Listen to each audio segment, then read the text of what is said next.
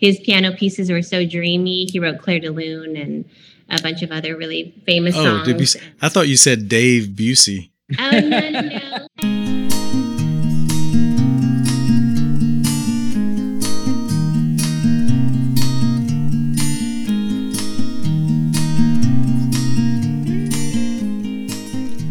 Hello and welcome to WNC Original Music, episode 155, the North Wacker episode. This week, very happy to have on the podcast Day and Dream. Who are Day and Dream? That is a great question, and you are smart to ask it. Day and Dream are an indie rock / dream pop / shoegaze band from Asheville, North Carolina. They have been written up all over the place with just a whole lot of positive reviews. Make sure to check the show notes for that. Peter and Abby were nice enough to talk with me about their new album. So we're going to have half of it on this episode, half of it on the next episode. You can find their music at dayandreamband.bandcamp.com and, of course, at all the streaming services. Here are Day and Dream.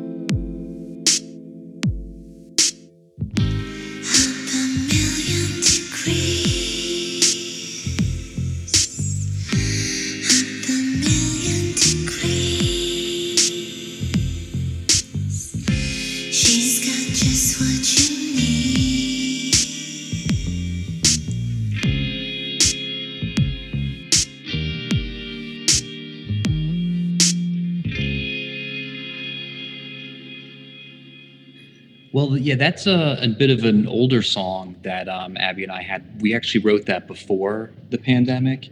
And it's kind of like the idea when you're just trapped in your house and, you feel like you did all the things you can do and sometimes too much of a good thing.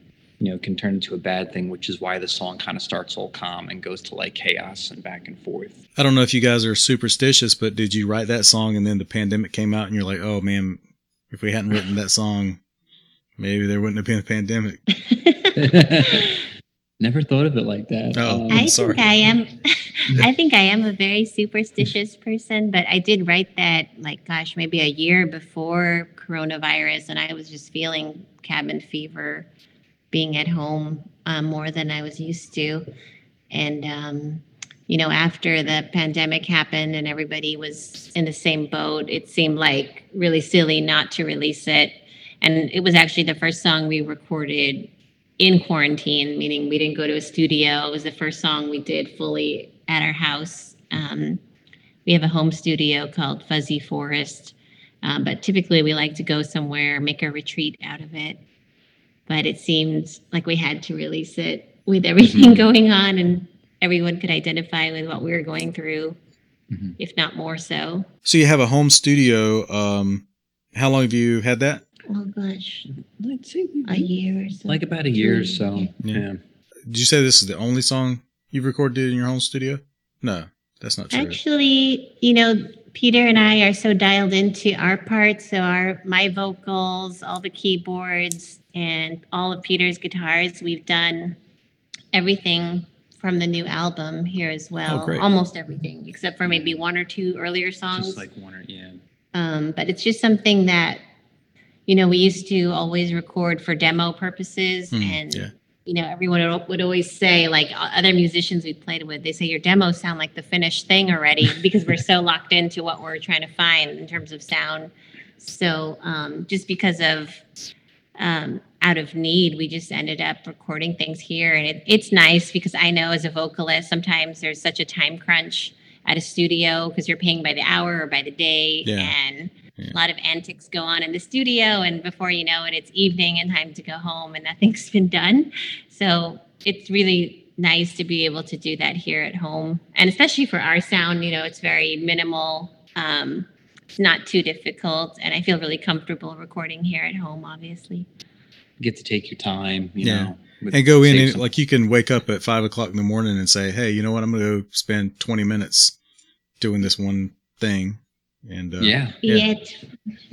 convenience. And it can be a curse though too, because it's like, I'm definitely a perfectionist, so I can agonize over something, whereas it'd probably be fine if it was in a studio, but because we can redo it as many times as we want, sometimes it's bad because I'll obsess over something that no one else has a problem with. And try to redo it. Yeah. There's not always someone there to tell you, why are you redoing that? That sounded the best of anything you've done, Right. Mm-hmm. And all we have here is our dog, and she pretty much wags her tail at everything we ask her. Like, was that good? Was that bad? Yeah. Still the tail's wagging. Right. Well, you're feeding her treats while you're playing it too. So it's a little bit, unparalleled.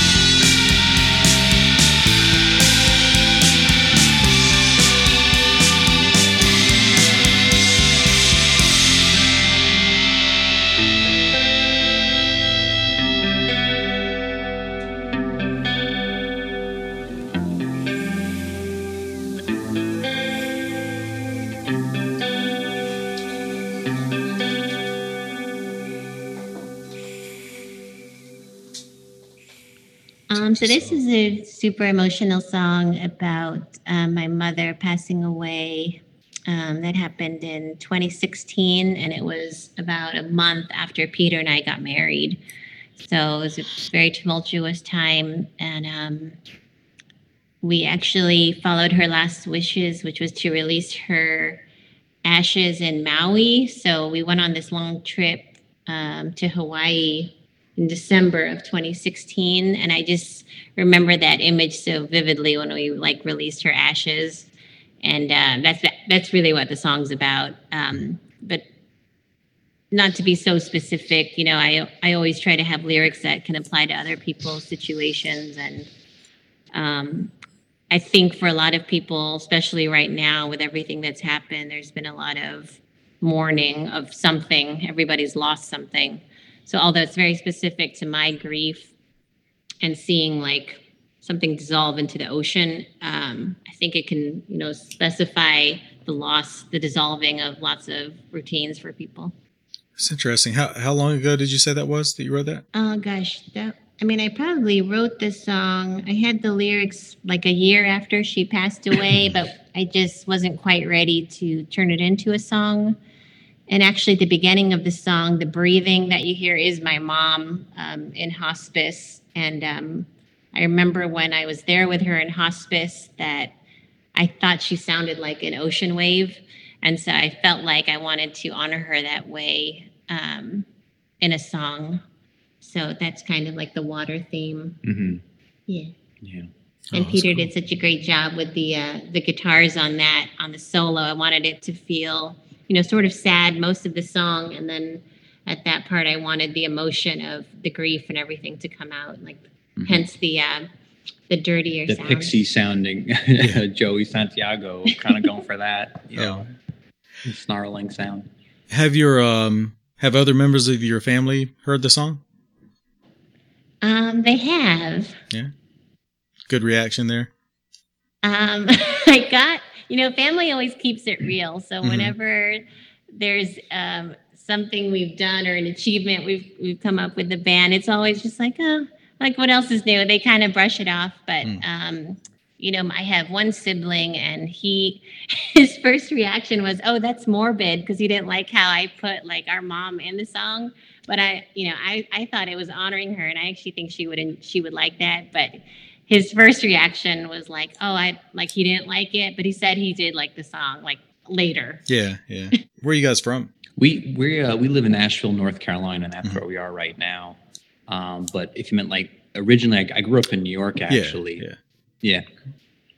And I was born in Ann Arbor, Michigan, but I don't remember it because when I was 3, my parents split up and my mom moved us to the Bay Area of California.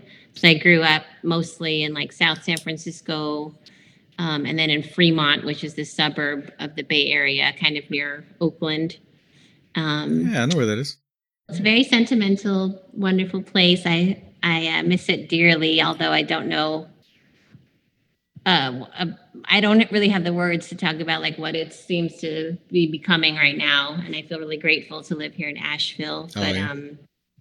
But Peter visited when I was moving, and then we met in New York City. I lived there for quite a bit, and we lived together in Brooklyn for a few years, and then you know you get older and you're like, you know, might need to get a house eventually, and things are really expensive, and we kind of like checked out different places and liked it down here, so here we are.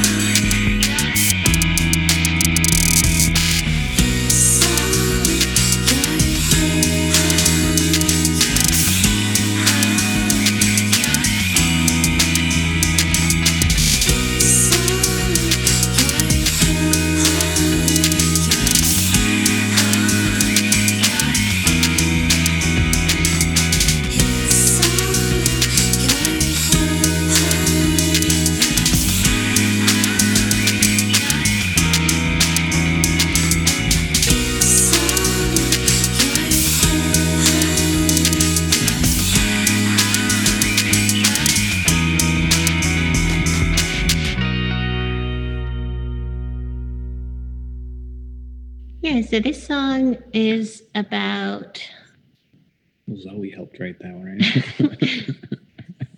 right? he's talking about a house guest. Some house guests from Brooklyn actually visited us, and their daughter loves to hear me play piano. And so I was kind of strumming those chords around and just kind of writing that song. And she's like, "Oh, that's good." And I said, "Oh, what should we call it?" And she said, "In My Head." And I said, "Oh, because there's a really well-known song from a band that sounds like us already that's called In My Head." So I said, "How about In Your Head?" And she's like, "Yeah, that's great." So actually, when she's 7 now, 7-year-old helped me write that or come up with a title. But lyrically, it's about health symptoms and wondering if they're real or they're not. I was just talking to somebody about that today. Medical student syndrome. Oh. When you hear so much about things, which everybody has now thanks to the internet. I know, like with WebMD, you could just have one small thing, like it could be as small as a headache, and then you just go down that rabbit hole and you automatically assume you're dying. So yeah, it's not been healthy. Right. But especially with the pandemic and, other things that have been going on with us, like I think we've just been a little on edge. Like what else could happen? What else could go wrong? Yeah.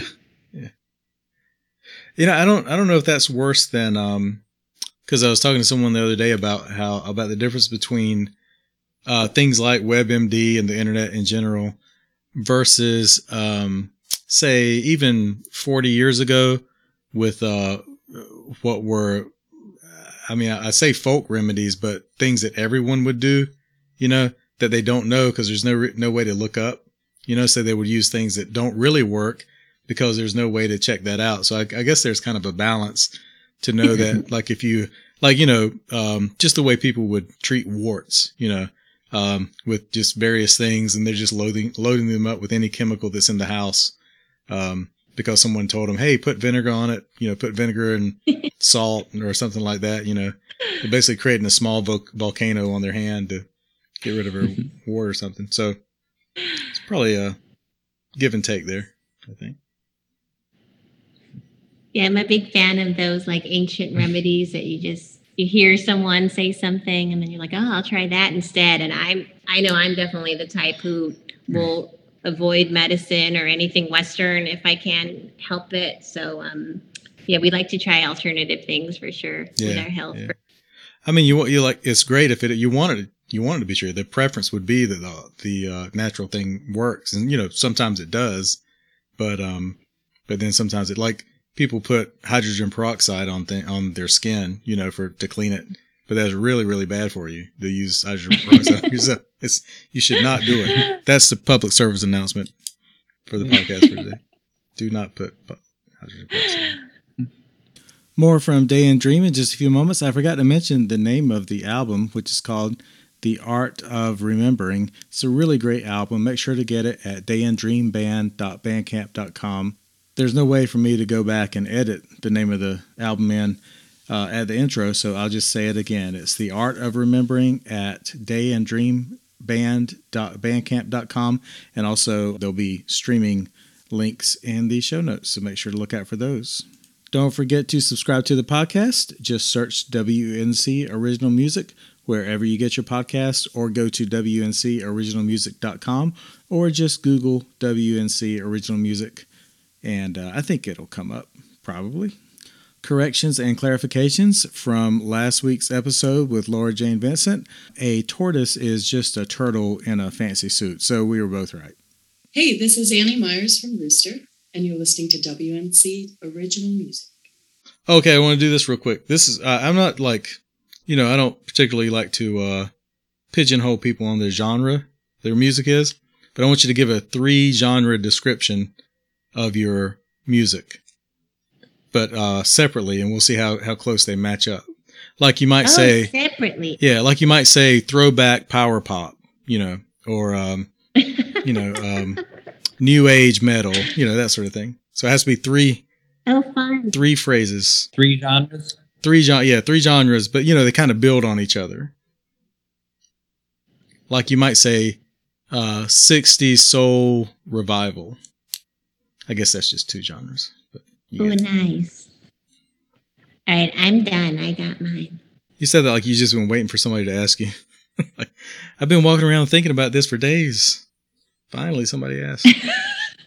I just like games. Reminds me when I taught middle school mostly, so there were always these times. But when I had time to kill, it's like, let me think of something to ask all these kids.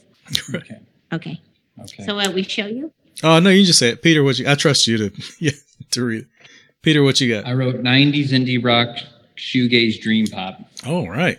That's a lot of words. Oh, I thought it was 3 different ones. Or Mine is indie bedroom blanket. I think people I guess from reviews, people always keep telling us it's very comforting, her music, and it's like, oh, okay. I like that. Is that an existing genre, blanket music? It's not, but because I mean, like, I immediately thought of like 10 musicians that would apply to. Oh, nice. Yeah. I guess it's just that whole salve thing, the healing, because I think I got that genre. I probably have made it up. Blanket. I think so, but I mean, it's a great genre. Blanket music. I'm gonna try to write a blanket music song. It's better than like the pillow in the face, trying to suffocate yourself.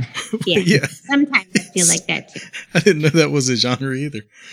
Pillow face. What are you saying? No, I have a drawing I did. We're a cowpunk pillow face band. This is turning into the more you talk, the crazier we look. Yeah. I'll stop talking. That's the whole point of it. Yeah. Peter, I might have to ask you to step out for a little while and just have her talking. Okay. We're both crazy. Oh man. Yeah.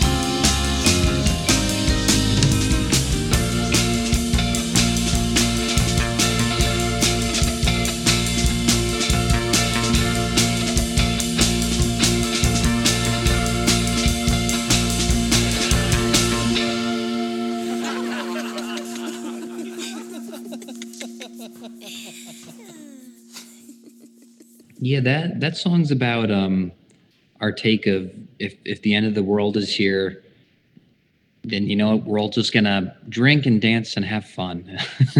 That's why the song is very upbeat and more like uppity and joyful. So I don't know. That's what we're going for. Yeah, I think in hindsight now, that song was written at a very dark time for us because we had some very dark family health news we were dealing with Peter's father. And it was like that choice of should we keep crying or we can maybe change things around and laugh and dance. And so the idea behind the song and the feeling of it was the 60s apocalyptic party in France or Italy. So I love 60s culture and I like to dress up that way. And I was looking at an old illustration by an artist named Shag, and it's called It's All Over Now, and it's referencing the Rolling Stones song It's All Over Now. So it's like art imitating art imitating art. And for me, I was basing the lyrics and the feeling on that piece of art. And I also bartend at a wedding venue, so I did work pretty frequently during the pandemic, and it's an outdoor wedding venue, but we were very careful about everything. And it was just such a weird job, weird time with like all these people celebrating, yet there's so much darkness and terrible things going on, yet you wouldn't see it at my job. It was really joyful. Right. They didn't want to bring that into the wedding venue, Here's the toast, but also don't forget outside these walls. Yeah, and I mean, most people were even drinking way more than before. So, I bet so, yeah, usually at cocktail hour, everyone's fine. But, with COVID or during COVID, like during cocktail hour, we already had to watch and hold back a few people from, that they needed to sober up for a couple hours before they could come back. So that's not typical. I think that Rolling Stone song is a cover also, so you could add another imitating art in there. One more layer. Nice. There you go. I think like the never-ending piece of art. I might be wrong. I think it's Isley Brothers. I might be wrong. Double check me on that. I'll fact check myself on that. Can you guys tell me about your musical training, musical history, evolution, any of those? Sure. So my whole family is super musical, and I know growing up in the Bay Area, there are lots of Asian American kids, and I'm sure it's not just cultural, but pretty much everyone I grew up with, their parents made them learn piano. And I could not wait to learn piano. I love piano. So I had piano lessons since I was, 6, I think. And I was notorious for being very rebellious and not wanting to play the classical tunes my piano teacher kept giving me. And I would ask her if I could play Billy Joel and anything rock and roll, anything, Queen, the Beatles. And so she'd have to sneak that in at the end of all these classical pieces. And my older brother also plays piano, and he's also quite good. But we were both classically trained, so I can read sheet music and all of that. And then in elementary school, I played flute and violin. None of those I kept up with. But mostly I've been a writer. So even at a young age, I've been very creative and writing my own songs. And I think that stems from my family. My uncle was a guitarist in the Philippines, and he played in many rock bands out there. So I've kind of emulated him my whole life in terms of this band lifestyle. But yeah, then I just joined bands in college mostly, but I've been writing for such a long time. And I was doing a solo thing for a while, like me and a guitar at coffee shops.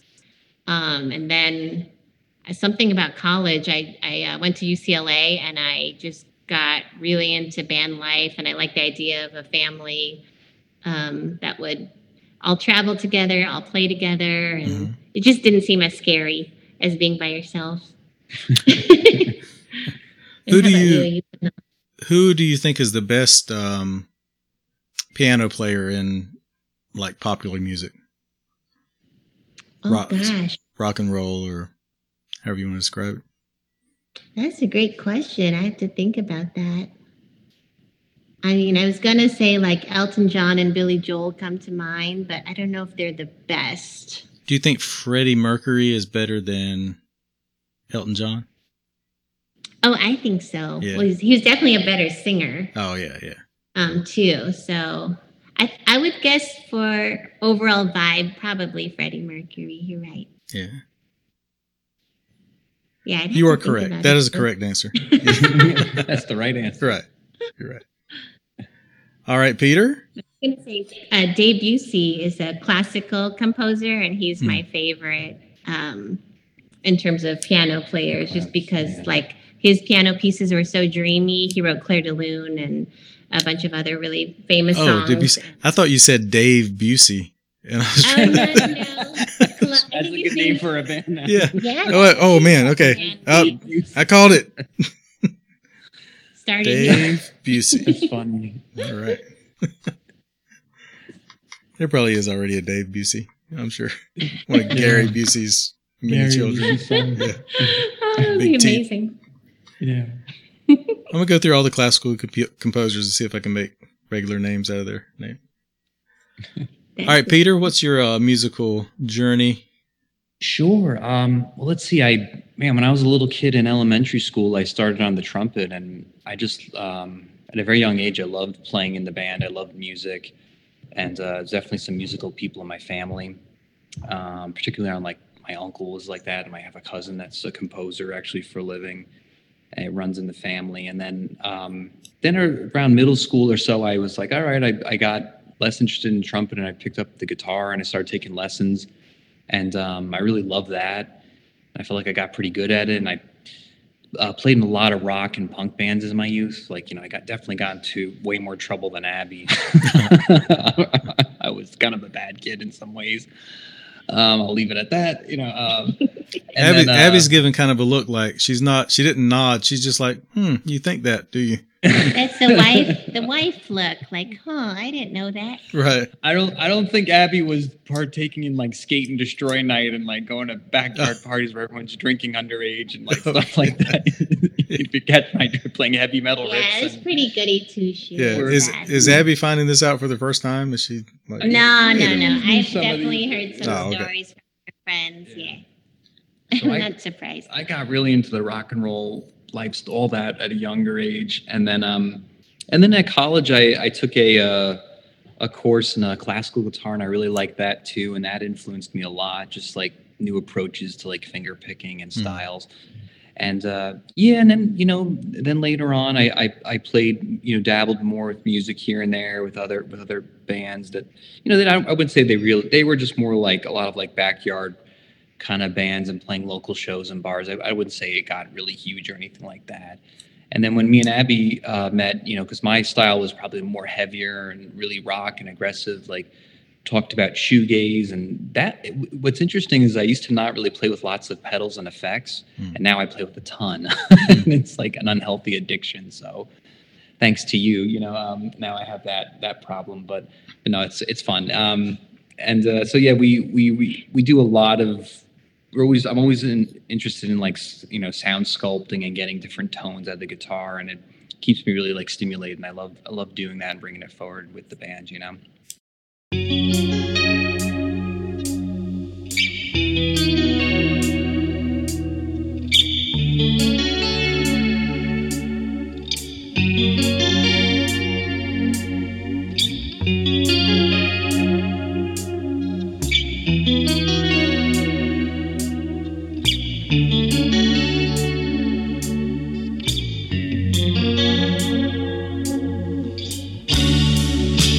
Always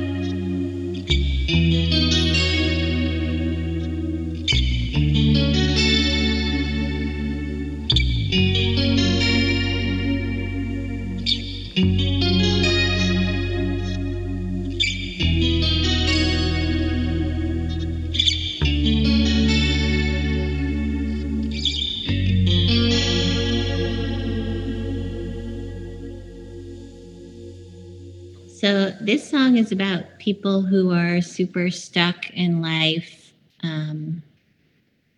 which is a few people we know.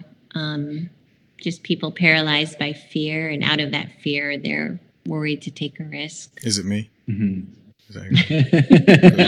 How'd you know? Do you overanalyze things and overthink things? No, underanalyze, underthink. You underanalyze, Yeah. so you don't have that problem. No, I don't have that, bro. Yeah, and this song really came together super quick. And it's one of the songs, whenever Peter plays the first few notes of that riff of that song, our dog starts crying, like wailing. And it's really interesting. I think she's like, I don't know if the song makes her sad or if she really likes it, but it's just a wailing that she doesn't do with any other song. She's sad. She's definitely sad. Yeah, it makes her cry. It's like the guitar makes her gently weep. I don't know. It's really sweet. Sad.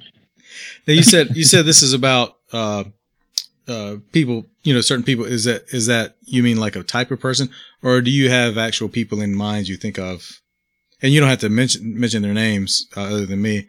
I just want, if it is a certain person, I want them to maybe think, oh, is that me? Are they talking about me?